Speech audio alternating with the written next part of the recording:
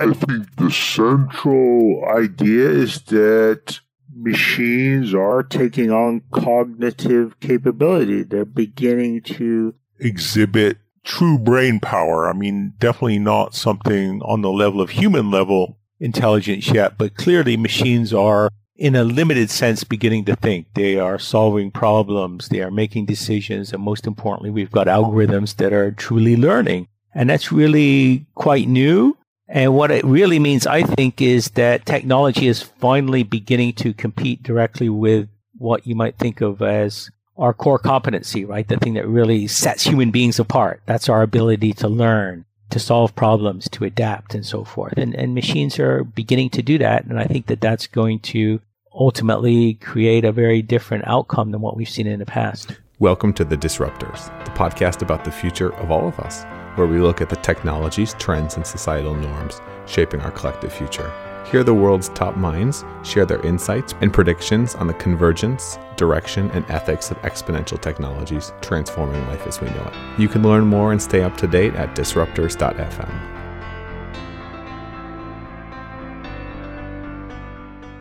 Today's episode is brought to you in part by the Georgia Impact Podcast, bringing you a first-hand look at the big opportunities and issues facing today's software entrepreneurs. On the show, they interview CEOs and founders of software companies and other thought leaders in the space, so you can hear firsthand how they're working to solve business problems with cutting-edge tech, just like we do here on The Disruptors. The show helps CEOs, founders, and product leaders, really anyone who's interested in the latest developments in software startup scene, understand a wide range of topics. Things like machine learning and AI, conversational interfaces, privacy, ethics, and trust, big problems in the AI space, blockchain, quantum computing, and other emerging technologies. You can find and subscribe to the Georgia Impact Podcast wherever you find your podcasts.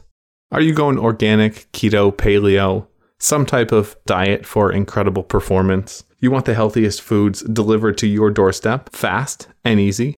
Well, you should check out today's show sponsor, Thrive Market, the best organic online grocery store in the States. They've got gluten-free lentils and breads, chemical-free cleaners, organic coconut milk, all at up to 50% off, delivered to your door with a subscription to Thrive Market's awesome online health store. Listeners get a bonus 25% off their first order, up to $20 when you use our link, disruptors.fm/thrive. Check it out. They've got just about everything at rock bottom prices for best-in-class quality, regardless of how you're eating. And I know I switch it up. I'm sure you guys do as well. Disruptors.fm/thrive for more details.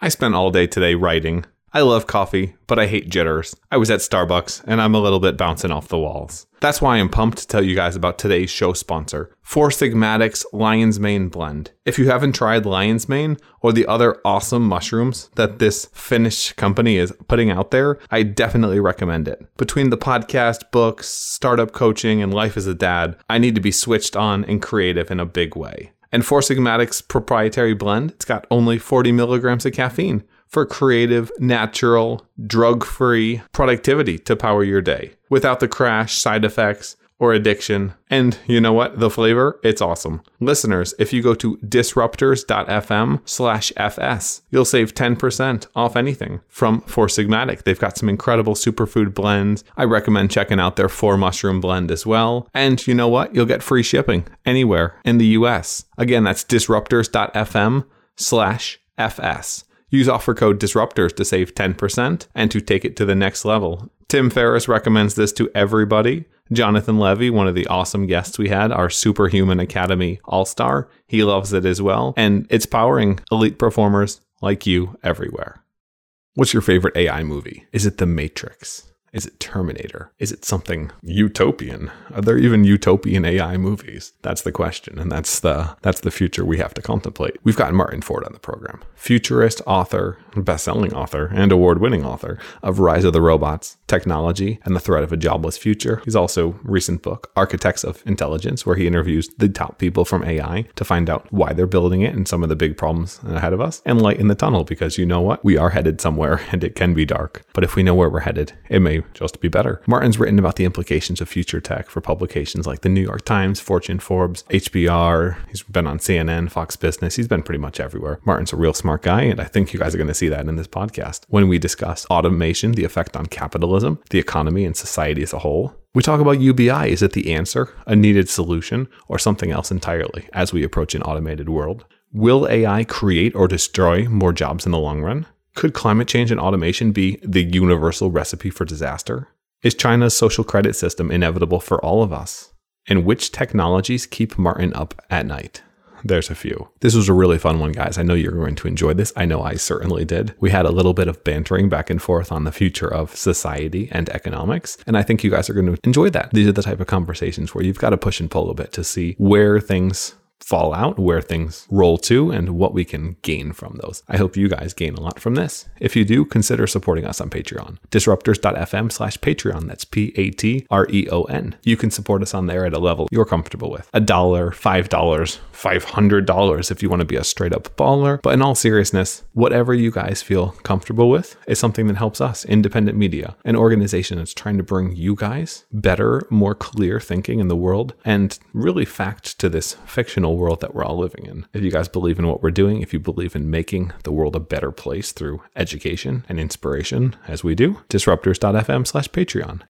Hey guys, just a quick warning before we jump into this. There's a couple of really weird times during the episode where Martin's voice turns into like the voice of a devil, and it just booms, and suddenly we have an evil character from the netherworld come to attack. They're very short little clips. They're really funny, and no matter what we tried to do, we could not take them out. So I give you the one, the only, the infamously evil Martin Ford. We choose to go to the moon in this decade and do the other things. Not because they are easy, but because they are hard. So you've been described as a lot of things, an author, a futurist, and the first big question I had for you is this time different? I believe it is, and I say that with some caution because, of course, that's been said many times. I mean, people in the past, going all the way back 200 years to the Luddite revolts in England, have worried about the impact of technology and the potential to create unemployment and to make jobs disappear. And since then, it's come up lots of times. I mean, in my book, I talk about the Triple Revolution report, which happened back in the 1960s. And this was a report put out by a very prominent group of people, included Nobel laureates, and it argued that the whole economy was going to be disrupted and that millions of people were going to be put out of work by industrial automation. And of course, that didn't happen. So it's seemingly sort of a fool's errand to always say this time is different. But I think eventually it will be different. And I think that we're finally at the point now where the technology is really here to be incredibly disruptive to both the job market and the economy in general. Just because you flipped a coin 100 times in a row doesn't say anything about what the next turn of the coin will be, essentially. And things going in a straight line until they can't continue anymore, right? I mean, just because something's always been true in the past doesn't mean it will always be true in the future. I definitely have some of the same fears as you. Why is this time different? What makes intelligence and neural nets something that can threaten or could possibly threaten human existence, productivity, etc.? I think the central idea is that machines are taking on cognitive capability. They're beginning to exhibit true brain power. I mean, definitely not something on the level of human level intelligence yet, but clearly machines are, in a limited sense, beginning to think. They are solving problems. They are making decisions. And most importantly, we've got algorithms that are truly learning. And that's really quite new. And what it really means, I think, is that technology is finally beginning to compete directly with what you might think of as our core competency, right? The thing that really sets human beings apart. That's our ability to learn, to solve problems, to adapt, and so forth. And machines are beginning to do that. And I think that that's going to ultimately create a very different outcome than what we've seen in the past. Because chimpanzees aren't coming to steal our jobs, but if they had an economy, then the Planet of the Apes gets overthrown eventually. Exactly right. Yeah. And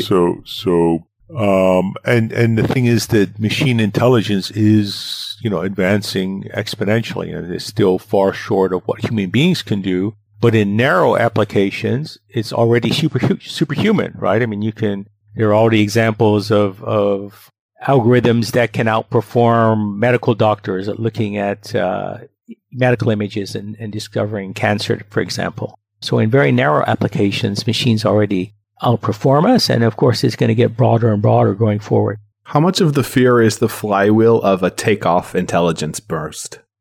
In terms of self-improvement so fast? Right. I mean, I kind of view that as a separate issue. I mean, my primary focus has been on the impact on the job market, the economy, on inequality in the next couple of decades. And I think what we're talking about there is improving narrow artificial intelligence. In other words, machines that can do things that are fundamentally routine, repetitive and predictable. In other words, the kinds of jobs that a great many people have, where they come to work and they do the same kinds of basic things over and over again. Computers and algorithms are clearly going to be able to do that. The question that's a bit further out is, can we really build a machine that has human level intelligence? In other words, an AI system that exhibits the capability to think broadly in a general sense, what's called artificial general intelligence. And I think that that's something that eventually is likely to happen. Most computer scientists that I've talked to believe that eventually it will be happen, but there's a lot of a disagreement as to how far out it is. Like in my most recent book, Architects of Intelligence, I talked to 23 of the really smartest people in the world, the people that are really sort of leading the charge in this area. In fact, 3 of the people I interviewed just won the Turing Award, which is basically the Nobel Prize of computer science for their work on deep learning, on the hottest area of artificial intelligence. And what I found talking to those people is there's a wide variation in terms of how close they think that is. Ray Kurzweil, for example, said it's 10 years out. Rodney Brooks said it's 200 years, almost 200 years away. So it's unclear how soon that will happen. But a lot of people believe that when we do have a system that achieves human level intelligence, that it will fairly soon become superhuman. And that's where we get into the discussion of this sort of recursive loop where it's self-improving and it becomes superhuman perhaps very rapidly. And that might happen over a period of years, or in some scenarios that have been proposed, it might happen in seconds, right? That this system kind of improves its own code and gets smarter and smarter. And pretty soon you've got an entity that is so much smarter than us that it makes us look like an insect, relative to its intelligence. And then, of course, that's a real problem. Obviously, that's very speculative. I think it's not impossible. It's something that I think should be on our radar in terms of being a legitimate concern. But I also think it's something that is definitely not an immediate concern, and is not something that should distract us from the practical implications of advancing AI and robotics over the coming decades, which is really going to be the impact of narrow artificial intelligence. Yeah, because even among humans, there's a very wide variation in terms of intelligence. But even if you can only get to the lower 20%, you're still replacing a massive amount of labor, because how much of human labor is just menial labor that requires very little, if any, cognitive function? I wouldn't use the word menial so much, because remember, go back to the example I gave of the doctor, the radiologist, right, that's looking at medical scans. For a human being, that takes lots of intelligence and years and years and years of training, right? College and then medical school and then residency. I mean, it's like 13 years of training after high school, I think. So it's definitely not menial, but what it is it's routine, right? It's predictable. And so that's something where you're, I think, going to definitely see algorithms outperforming people in probably the not too distant future. So you can kind of imagine that radiology, a tremendously skilled, high-paid, high-status job, could, to a large extent, be automated, in the foreseeable future. On the other hand, though, think of the person that cleans your hotel room or,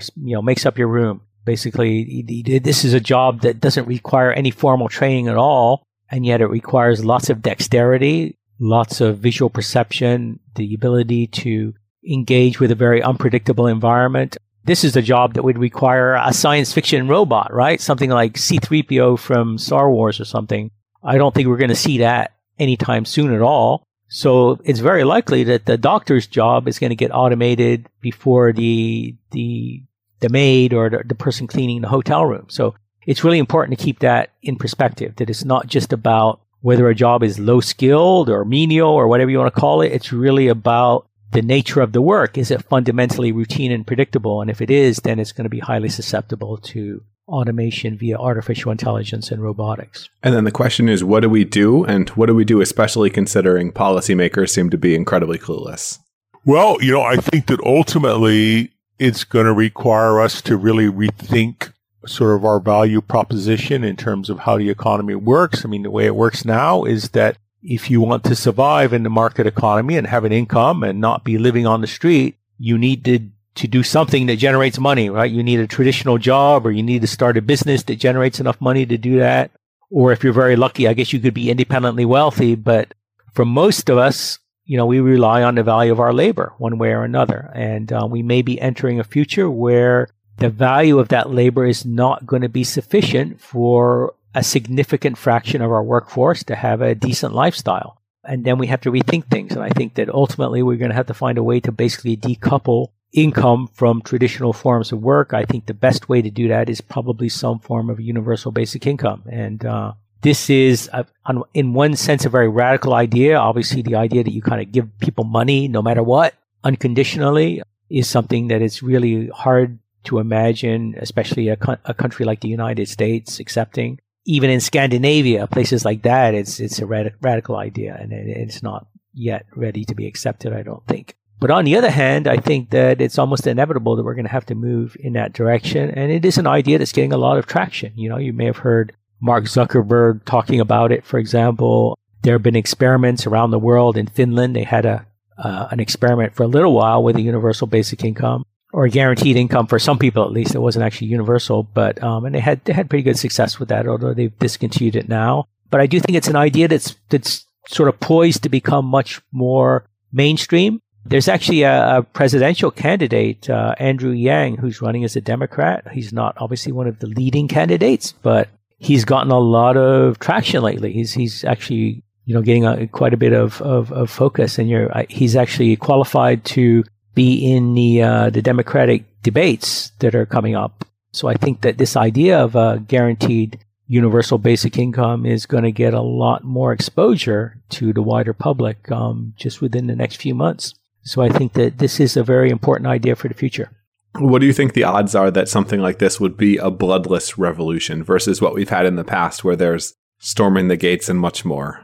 Yeah, I mean, my feel there's going to be some level of a crisis that, we don't historically just do something this radical just because we sort of look ahead and we say, oh, look, there's this big disruption coming, so let's go ahead and smoothly adapt to it. That doesn't seem to be the way history works. Whether there's going to be blood on the streets or not is a question. I mean, one would hope in the United States, at least, that won't happen. I can imagine something much more violent happening, especially in other countries where things are less stable, where things are even more unequal, where the safety net is even less existent. But I do think that there's likely to be some level of crisis. I mean, if you look at the safety net programs that we have now, things like unemployment insurance, things like Social Security, for example, most of these programs came out of the experience of the Great Depression, right? Which was massively disruptive. It was a real crisis. I mean, I don't know if you want to say there was blood on the streets in the United States, at least, but it was a huge crisis, right? And it may take something at that level in order to get us to the point where we're politically and socially able to accept the idea of a basic income. But hopefully it won't be too bad, but I suspect it will be bad to some extent. What happens to immigration when Germany has a social basic income and France doesn't, or something similar, where we start to see those dynamics pop up? Yeah, I mean, that's a real issue. One thing that I pointed out is that really any robust social safety net, and certainly a universal basic income, is really not compatible with open borders, right? So it is going to intersect with the immigration debate that we're having right now. And I mean, a lot of people on the left, the Democratic Party, does seem to be sort of moving toward an open borders mentality, which I think is really not sustainable or supportable. I think that a better solution is going to be to have some level of guaranteed income or basic income in countries throughout the world, right? And it will obviously be at different levels, and perhaps advanced countries will have to help developing countries do that or something. But the idea that everyone can come to the United States and then we're going to have a basic income is obviously not workable. I mean, that's just not sustainable on any level. So we are going to have at some point pragmatic conversation about immigration and what exactly we mean when we talk about having a safety net in the United States and how that relates to immigration. And that right now is a very, very divisive kind of explosive issue. So it's kind of unfortunate, I think. How dystopian does it get as jobs start to go away, as the effects of climate change start to nail people, especially in third world countries? Well, yeah, it's hard to say, but it's something that I certainly worry about. I mean, certainly climate change, the news so far is not good.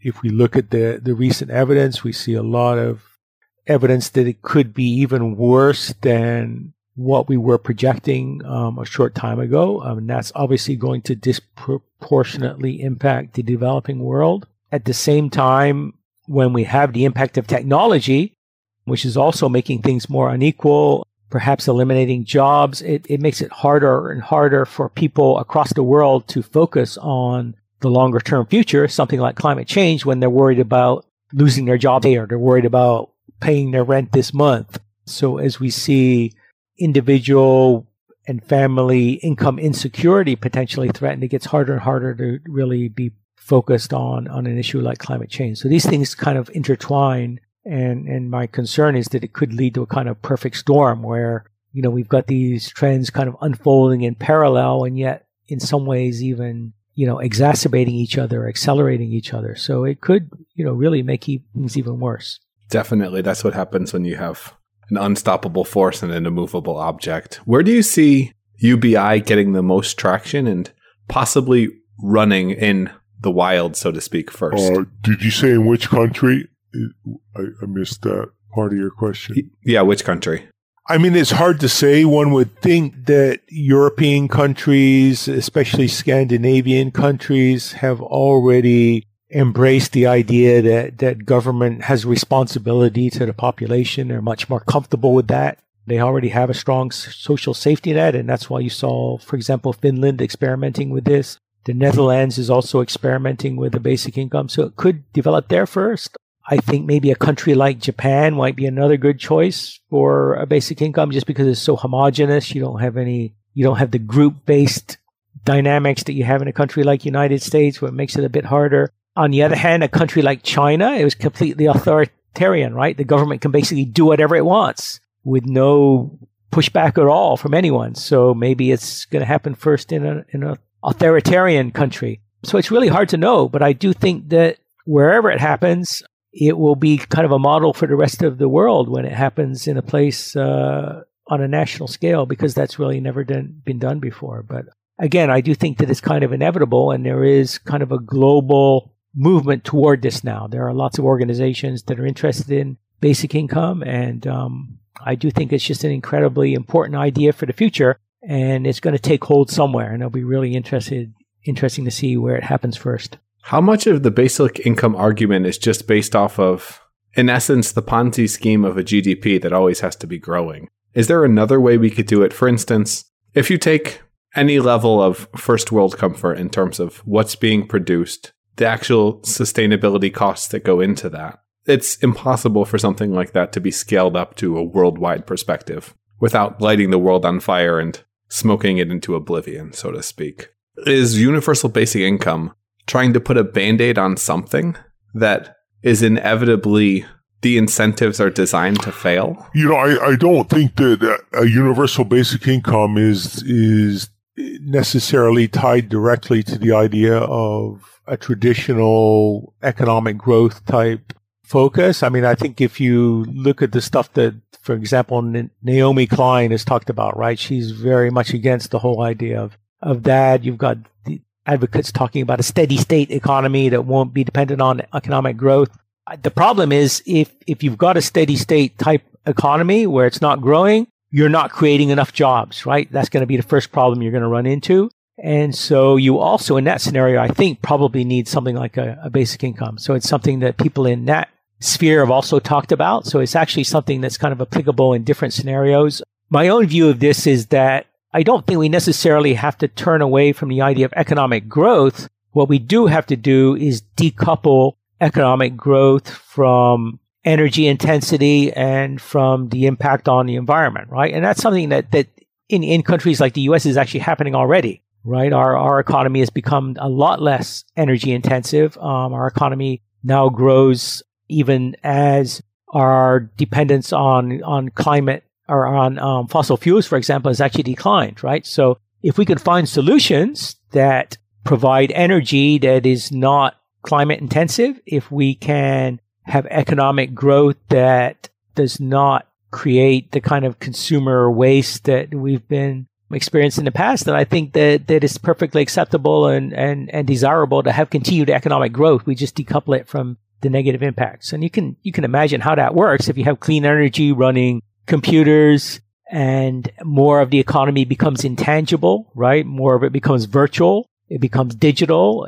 It's not, plastic stuff that we use and then throw away anymore. It just becomes digital ebooks, for example. And that whole scenario is not carbon intensive. Then you can imagine economic growth, being able to continue indefinitely. But what's the point? We're playing with paper money anyways. What's the point? I guess kind of the question is, what level of automation and energy efficiency necessitates almost purely socialist society? Because inevitably you'll get to a point where capitalism cannot function from the over efficiencies because you're giving people jobs to go home and do homework with 100 extra problems that's just busy work. Well, I mean, that's the point of the basic income, right? Is that you move away from having people do jobs. But why buy anything at that point? Well, why not? I mean, I think is that capitalism is sustainable as long as it creates things that people value, right? And no, it doesn't have to be tangible things. Who knows? It's going to be virtual reality experiences. It'll be whatever, but people will still want those things. I mean, I'm a believer in the market economy, and I think that there are a number of very important incentives built into capitalism beyond the simple incentive to go and work in a job. That's certainly one of the incentives that's there. And you and I might agree that that particular incentive needs to dissipate and maybe replaced with a basic income someday. But there are other important incentives built into capitalism. The incentive to innovate, right? The incentive to invest in innovation. These are all things that are much harder to figure out how you're going to do in a socialist economy. Whereas in a capitalist economy, they come naturally. And I think we want to continue to have innovation, right? Don't we want to have better technologies, better drugs? Don't we want medical advantages that make us more, or medical advances that make us more healthy? Don't we want innovations that allow us to explore space and have all these continued breakthroughs? And I think capitalism and the market incentives are a big part of that. So I personally don't view getting rid of those incentives as a good thing. Okay, I'm playing devil's advocate in part, but I think a lot of what gets attributed to market-based incentives are more incentives in general, and that people, when they're passionate about certain problems, solve those problems without the necessity for a cash sum at the end of the rainbow. Yeah, I mean, I'm not talking about just paying a research scientist and giving them a salary. You're right. So if you gave everyone a basic income, there might be a lot of engineers and research scientists who would do what they're doing for free. Sure. But it still takes huge capital investment to bring these technologies to realization, right? I mean, just an individual engineer that's being paid is not enough to bring the next phase of nanotechnology to realization. Okay, that might take $1 trillion in terms of investment, right? Where's that money coming from? And more importantly, what mechanism do you have to evaluate all the engineers that are coming up with ideas and choose which one is the best idea and make sure that that particular idea gets investment? That's what the market does. And the market is the most effective way that we know how to evaluate alternatives and make sure that investment flows to the best alternative, right? You could have a committee of a government committee trying to do that, but I think history has shown pretty clearly that it's not as good as having the market do it. So I do think that there are good reasons to keep the market in place and have those incentives there. I definitely agree. I think as we get further along, things become more complicated, but that's another story. So speaking of purpose, what happens as we have more automation? Well, where do people find purpose? I mean, that's the other part of the equation. Right now, if you had something like a basic income, you take care of people's basic needs, you give them an income. There are a couple of things to note there. At least initially, the basic income is not going to be sufficient for the vast majority of people, right? I mean, most proposals on the table are something on the order of $1,000 a month, maybe even less than that. I think the experiment that Finland did was only something like 600 euros a month.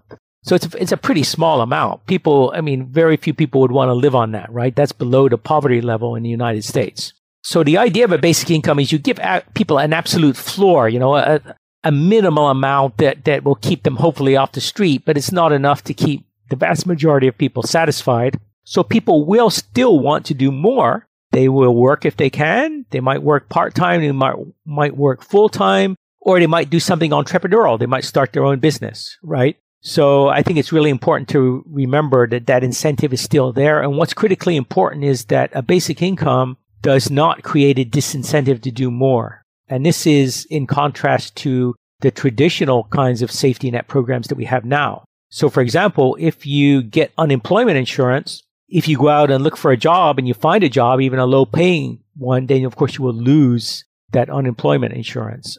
And in many places, this actually creates a disincentive for people to get off the current poverty safety net programs. The worst possible example of that in the United States is the Social Security disability program, which a lot of people get onto. And some people, of course, do that in fraudulent ways. They're not really disabled, but they're desperate because they can't find a job. And so they get into the Social Security disability program. And once that happens, they can never work again, because if you even look like you're able-bodied and you can work, then you risk losing both your income and your health care in the United States. So people, once they get into that, will never work again. That's very different from a universal basic income that is unconditional and everyone gets it. So if you get that minimum amount, you can go ahead and do something else. You can start your own business. You can work if you want to and earn even more. And so there's always an incentive there. And what it means is that people who at least try to be productive will always be better off than people that just stay at home and play video games. So I think that's really important to note.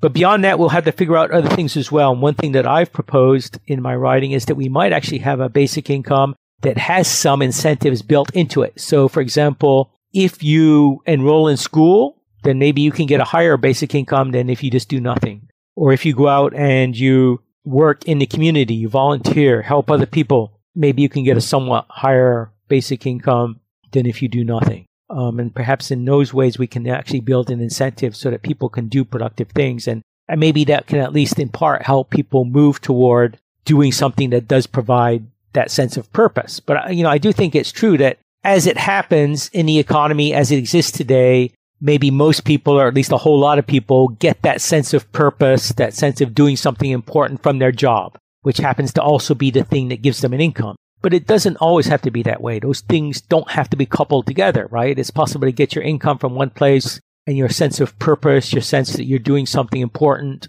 from somewhere else. So I think that's kind of the future that we probably need to look to. Especially because something like 40% of people feel their job has no purpose whatsoever. Exactly. And it's crazy. 40% of people is not going to be upset if, they lose this bullshit job, right? And get an income, and then they can do something that actually is more meaningful. And also a lot of people might choose to do something like become an artist, right? I mean, you always hear the term starving artist. Maybe in the future, it will be possible to be an artist and not starve, right? That you will actually have an income there. And a lot of people will find a lot of meaning in doing something artistic, right? And they will, in their way, contribute to society, right? By creating art. And I think that's important as well. Definitely the inspiration of creativity. I wanted to take a quick time out to tell you about today's show sponsor, Design Crowd. I absolutely love this company. They allow you to essentially hire freelance designers around the world and get them to compete on your projects, whether that's a logo, whether that's a podcast cover art, which is how we got our cover for Disruptors, Fringe FM, and a bunch of other things I've done in the past. I love this company. I love the service. It's super fast, super effective, and you get great results. If you go to disruptors.fm/designcrowd, that's DESIGNCROWD, Design Crowd, then you can support Fringe FM and the Disruptors. Sorry, I had to change the name because of the UFO crazies, of course. So if you want to support us, consider supporting our sponsors, Design Crowd. And now let's get back to the episode. So in terms of where you see us headed, I know you've written a bit about robo-taxes. I know you've written a bit about what Amazon's doing with workers and automation. What are you most worried about in those directions? And do you think something like that could possibly work, a robo-tax? Well, I think that we're going to have to, clearly, if we're going to have something like a basic income, you've got to pay for it, right? So the taxes have to come somewhere. My own view has always been that it's going to be some combination of more progressive taxes on the wealthiest people who are, disproportionately going to capture more of the income in large measure because they own the capital, right? And one thing that happens as a result of automation is that capital is going to capture more income and labor is going to get less, right? So you're going to have to tax that capital one way or another.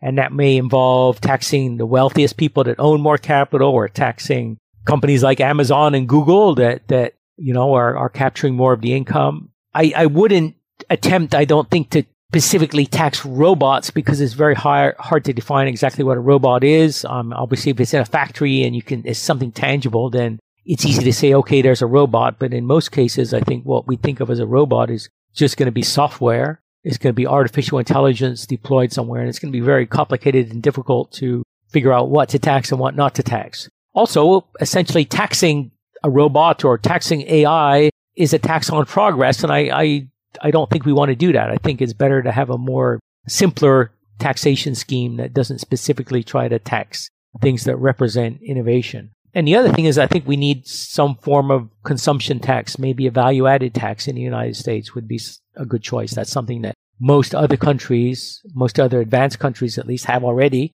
The U.S. doesn't, so there's a lot of potential there. A carbon tax would be another great way to raise some income for, to fund the basic income. So I suspect it's a combination of taxation, but definitely we have to rethink our taxation scheme because right now we very heavily tax labor, right? So all of our safety net programs like healthcare and Social Security, retirement, they all come on the basis of payroll taxes. And that's probably not very sustainable if a lot of jobs are going to go away or if, wages are going to fall as a result of automation, right? We're going to have to rethink that taxation scheme. We could probably get rid of a fair number or a fair percentage of police departments and prisons as well, because when people have enough income to live by, I imagine we'll find that crime goes way the hell down. That's cool. And of course, artificial intelligence will also be deployed in a way that enhances security, right? And that's another whole discussion and a whole trade-off we'll have to make. If you take a look at what's happening in China, it's becoming very, very Orwellian. But on the other hand, people there do feel quite secure. They let their children go out by themselves in a way that we wouldn't in the United States because they know everything is under surveillance. And so I think different societies are going to have to consider that trade-off and make different choices. And what do you think the end result of that will be? Are you scared of the slippery slope? It's a real concern. I definitely hope that we won't have what they have in China, where they have not only surveillance everywhere, but also an emerging, what they call a social ranking system, where everyone, you're going to get like 5 stars or 1 star, like on Amazon, right? Depending on your behavior. And literally you are tracked everywhere. So if you, for example, buy too much alcohol, the government will know that and you'll get downgraded, right? Obviously, if you do anything that the government doesn't approve of politically in terms of the opinions you post online or something, you'll get downgraded for that. And then if your rating is low enough, you can't buy plane tickets and things like that. So it's really very dystopian and controlling. And it's going to be extraordinarily powerful in terms of what the government is doing there. So hopefully we never see anything like that in the West, but we are definitely seeing cameras in more and more places, and people will have different attitudes towards that, right? It will keep us, in a sense, safer, but it will also invade our privacy. And I don't know what the ultimate outcome of that is, but it intersects with a lot of other things. In the United States, we can't control guns, right? People have got guns. So maybe one response to that is let's have a camera and surveillance everywhere. So that's a choice that the public is going to have to make. How much of that is just because we have so much? I feel like if you were to take a slice of humanity, the U.S. has most of the effed up people in terms of serial killers and crime. And a lot of that happening, it happens more here, and it certainly gets reported about more here. How much of that is just something that's, whether a product of culture or a product of something else, seemingly broken with our society? I mean, to the extent that people are crazy, psychotic, and will do crazy things, I think that's a normal distribution, and they exist in every country. It's just that in the United States, access to weapons is a lot more seamless than it is in most places, right? So that's why you see more gun crime here. Also SSRIs. Right. So I think, it's a problem everywhere. It's a particular problem in the United States because of, mostly because of our gun culture and so forth. And we'll have to find our own solutions to that. I mean, that's obviously the subject of political debate. What technologies are you most worried about outside of AI, and why?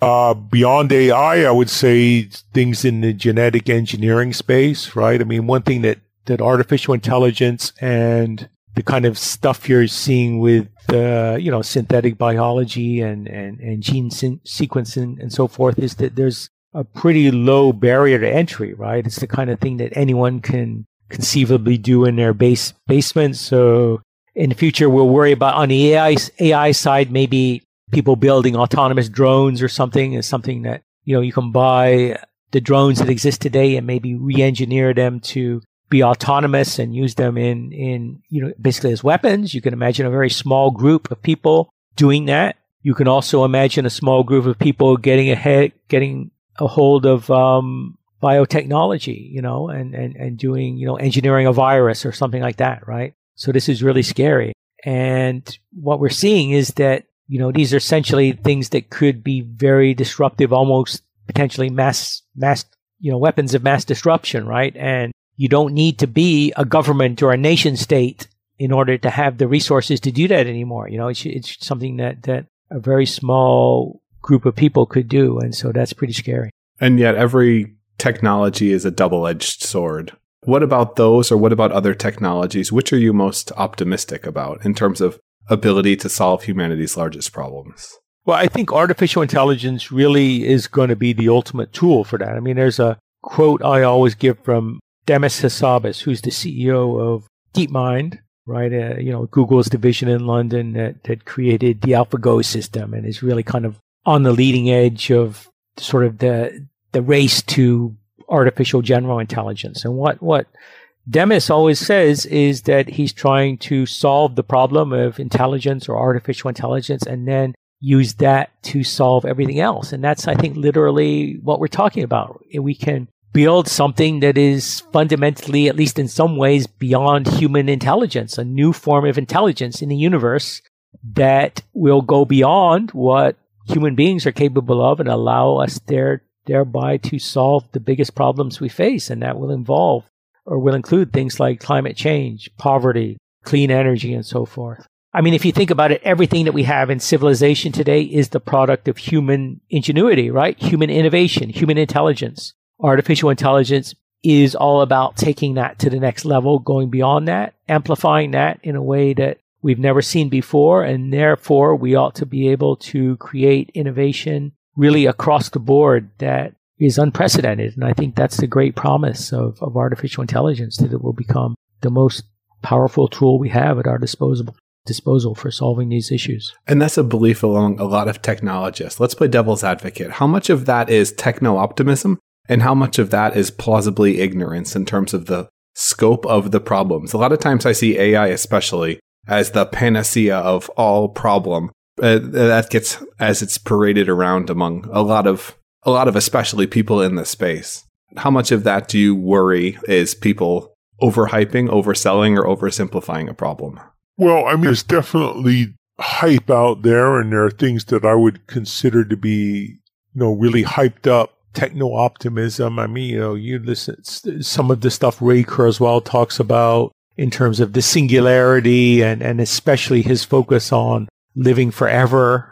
There's a lot of people that really believe they're never going to die now, quite a few. I think that's going over the top, right? So, I mean, you can't say that's inconceivable, but it's certainly not something that I'm banking on. So I think, of course, you can be pragmatic in terms of your expectations, but I do think that it is true that artificial intelligence is something that we should absolutely push and expect will become a vitally important part of how we solve problems in the future. I mean, I do absolutely believe that if you look at a problem like climate change, for example, I think our ability to adapt to that ultimately is going to be all about innovation. I mean, you can say, okay, it's really a coordination problem. What we need to do is we need to get all the governments throughout the world to agree to limit carbon emissions, and that's what's going to solve the problem. And I say, okay, fine, but we haven't done that. I mean, there's just no evidence whatsoever that it's happening. There is no evidence that democracies will vote to dramatically limit, what our personal way of lives are going to look like.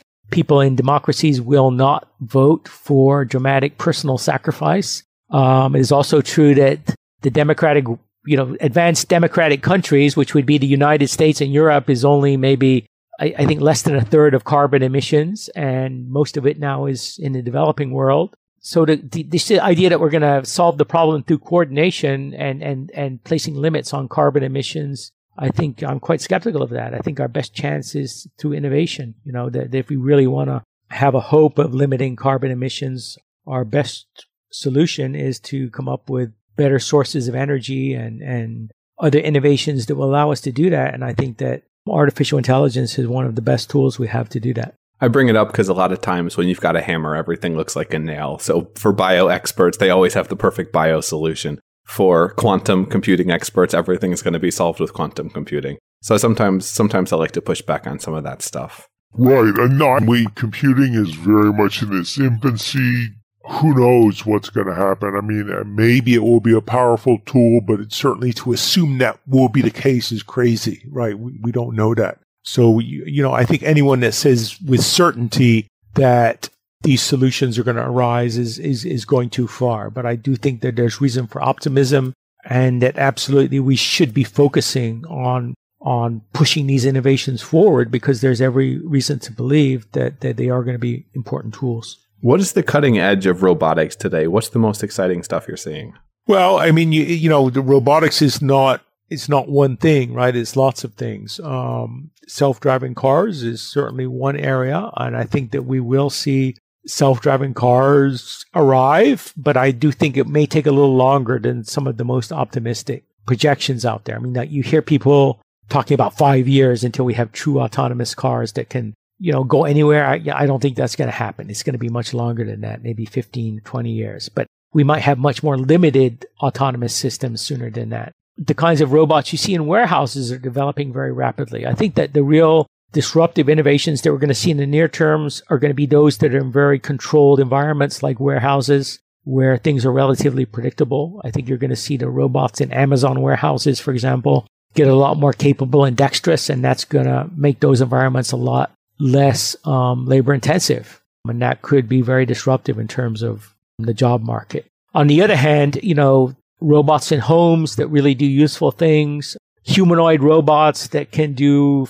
things flexibly and so forth. I just think that that's much further out. These are really tough challenges, and it's going to take a lot longer before we really see those kinds of innovations. So I think we're going to see, robots in elder care, for example, taking care of older people. That's a huge market, one of the most important applications of robots. But what we're going to see there are really specialized applications that can do maybe help with mobility, help elder people get around, or robots in nursing care homes that can help lift older people and stuff like that. A general purpose robot that can take care of an older person is still science fiction. It's way in the future. So the real innovations that we're going to see for the foreseeable future are specialized, and they're going to be in environments that are relatively controlled, predictable, and have lots of data. So places like warehouses. How worried about you are the fact that right now most AI is relatively a black box, goes based off of the incentives we give it, and oftentimes optimizes to something that we didn't intend. For instance, Facebook wants to keep you on the site, and eventually we help get Trump elected. We don't really see these issues happening until they're so socially ingrained and so optimized that they're almost, for lack of a better term, unstoppable. Well, I mean, there's a lot of effort in artificial intelligence now regarding transparency, regarding building systems that are more explainable. And the fact of the matter is it depends on the application. In some applications of artificial intelligence, it is critically important that you have that transparency. You understand exactly how the system is arriving at its decisions and why it's doing that. You know, obvious examples are anything involving the criminal justice system, where you're using algorithms to decide if people are being paroled or not, for example. You need to understand how the system is coming to that decision so you can make sure that it's not biased, for example, and so forth. In medicine, for example, you want to understand how systems are arriving at decisions and so forth. In other applications, maybe just optimizing what's happening in a business somewhere, maybe it's not so important. So, you know, you shouldn't go overboard with this transparency issue. There are plenty of applications where maybe it's not that important. But definitely there is a focus on this now, and I think it's something that ultimately will be solved, right? I mean, I think that we will have systems that can explain themselves. And so it's not something that I worry about too much. I think that it's a technical issue that we'll have a solution to it. What about the flip side, bias? I know in your book, Architects of Intelligence, you interviewed some of the top AI leaders. How do we deal with the problems of bias? And is it even plausible given the bias built into society? Well, the general problem that arises is not that anyone designs an algorithm to be biased, but that the algorithms are trained on data, and the data is often produced by people, right? And people, of course, are biased, right? But I think there's really a hopeful note to this. I mean, nearly everyone I talk to in Architects of Intelligence is aware of this issue. Many of them are directly working on it. And the hopeful note is that once you understand this issue, you can correct for it in an algorithm, right? And it's probably a lot easier to fix this in an AI algorithm than it is in a human being, right? I mean, it's really hard to correct the human brain for intrinsic forms of bias. So I think that in the future, what we'll see is that certain decisions are put more in the hands of algorithms, and that might include, you know, hiring decisions, screening resumes, and things like this. Even though there have been cases that we have seen right now, initially, where bias has been found, in the future, we may see the exact opposite, where bias is actually corrected for in the algorithm, and we actually see a less bias, more equitable result than we might see if you had human beings doing that same job. So I think there is actually reason to be very optimistic going forward. So your Tesla might crash and kill you, but it's much less than the overall number of deaths happening from human drivers, essentially. Will be much better than humans with artificial intelligence. Sure. I mean, you know, if you look at self-driving cars, people worry about the trolley problem and things like that, where it has to choose between killing this person or that person. But that's extraordinarily unlikely and rare. And remember that if that situation were to ever occur with a human driver, the human driver would have to make the same decision, right? And people are not morally perfect either. That's for sure. Okay. I mean, you know, you can write volumes, books and books and books on people's moral failings, right? So to assume that a machine or an algorithm is somehow less ethical or moral than a human being is always, it seems to me, not a very good assumption. And this comes into play, especially in the military sector, right, where we talk about autonomous weapons and stuff like that, where a machine might ultimately make a choice of whether to shoot someone or not. But I can imagine scenarios where it actually makes sense to do that and where doing that actually saves lives.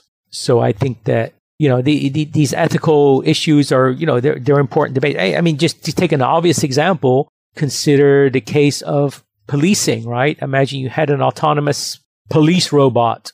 First of all, that robot could afford to shoot second, right? It probably doesn't care if someone shoots at it first. So that right there could save a lot of lives. And if the robot is able to disable someone without killing them, that makes it even better, right? So, I mean, there are many, many opportunities to use autonomous weapons or robots in ways that could actually save human lives rather than taking them. So I think this is a very, very complex debate. I think so as well. Yet with lethal autonomous robots, it's one of those things where you can always come up with a what if, but the what if that create, for instance, 9/11, we had a terrible tragedy in the US, but because of that, we more or less moved into a police state.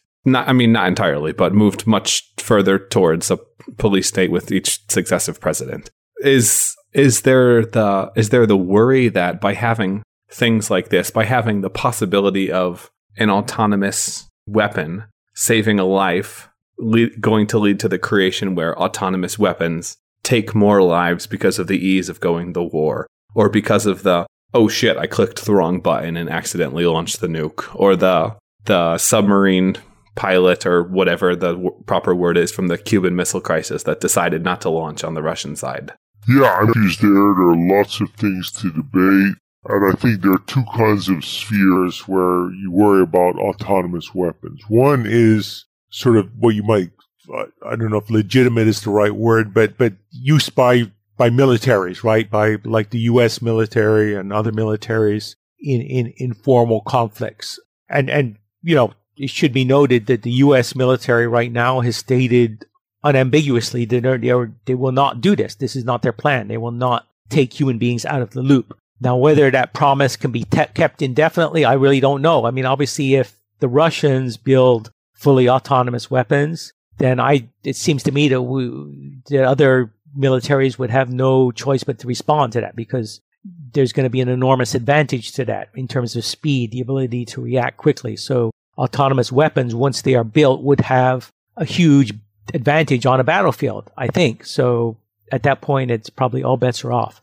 So if those weapons do come into being, then as you say, there are many debates you could have. I mean, maybe it makes us easy to go to war, right? You know, people will say it's bad enough now that, you know, most of the upper middle class in the United States does not send its kids to be in the military, right? In our volunteer military. So it's already possible for our elites to make a choice to go to war without their own kids being put in harm's way. If in the future, you know, no 18-year-olds are going to war, it's just robots, then of course, as you say, it's even easier, right? So this is a problem. So that's one thing to consider. There is a debate in the United Nations about banning autonomous weapons completely. Many people are very supportive of that, and that's a debate that's going to go on, I think. But the second thing that comes up with these weapons is outside of their use in the form of military. What really frightens a lot of people is the idea that autonomous weapons not only will be built and used by militaries, but would be available beyond that. So imagine you could go to an arms dealer,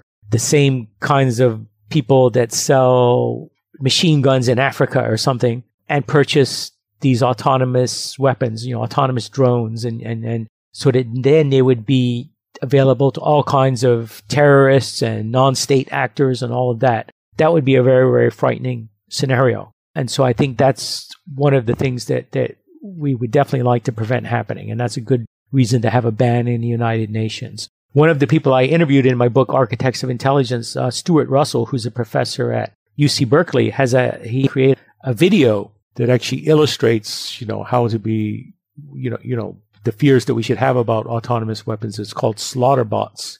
And you can watch that, and it's really quite a terrifying video. Yeah, it's one of those things where you could imagine an Uber for hit robots where you have a blockchain and people are paying everything anonymously. It's not a pretty picture. I think lethal autonomous robots are one of those technologies where once you cross over, you can't go back.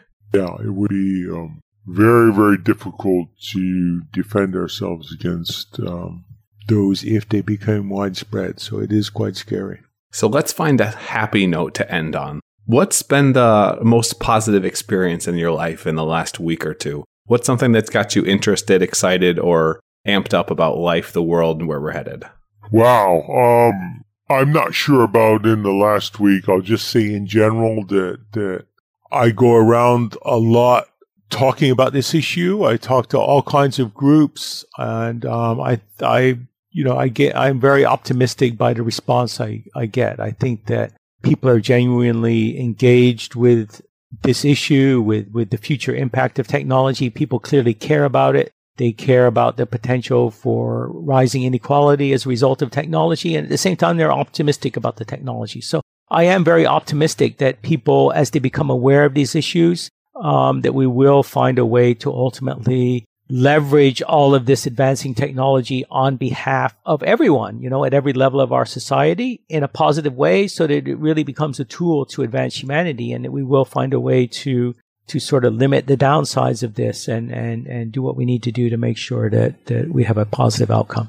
And that's why we dive into the dystopian sometimes, guys, because by having these type of conversations, we get these ideas out there. People think about them. They come up with better solutions, and we avoid an inevitable slope of not knowing where we were headed to hopefully build a world we'd more like to live in. Thanks for coming on today, Martin. What is one thing you would want to leave people with, a quote, a call to action, before you tell them where to find you? I'll leave just a quote I cited from Demis Hassabis, which is, first solve artificial intelligence and then solve everything else. Don't forget that is the promise of the technology. That's what we're striving for. That's why you should support the technology. But also just keep in mind that you should have your eyes open, that this also will certainly generate inequality and it will come with lots of risks. And we all need to engage in a public conversation about what this technology means for the future. One small step for man, one giant leap for Bezos and his little C-3PO. Thanks for coming on today, Martin. This has been a fun one. Where's the best place for people to find you and learn a little bit more about you, your work, and what you do?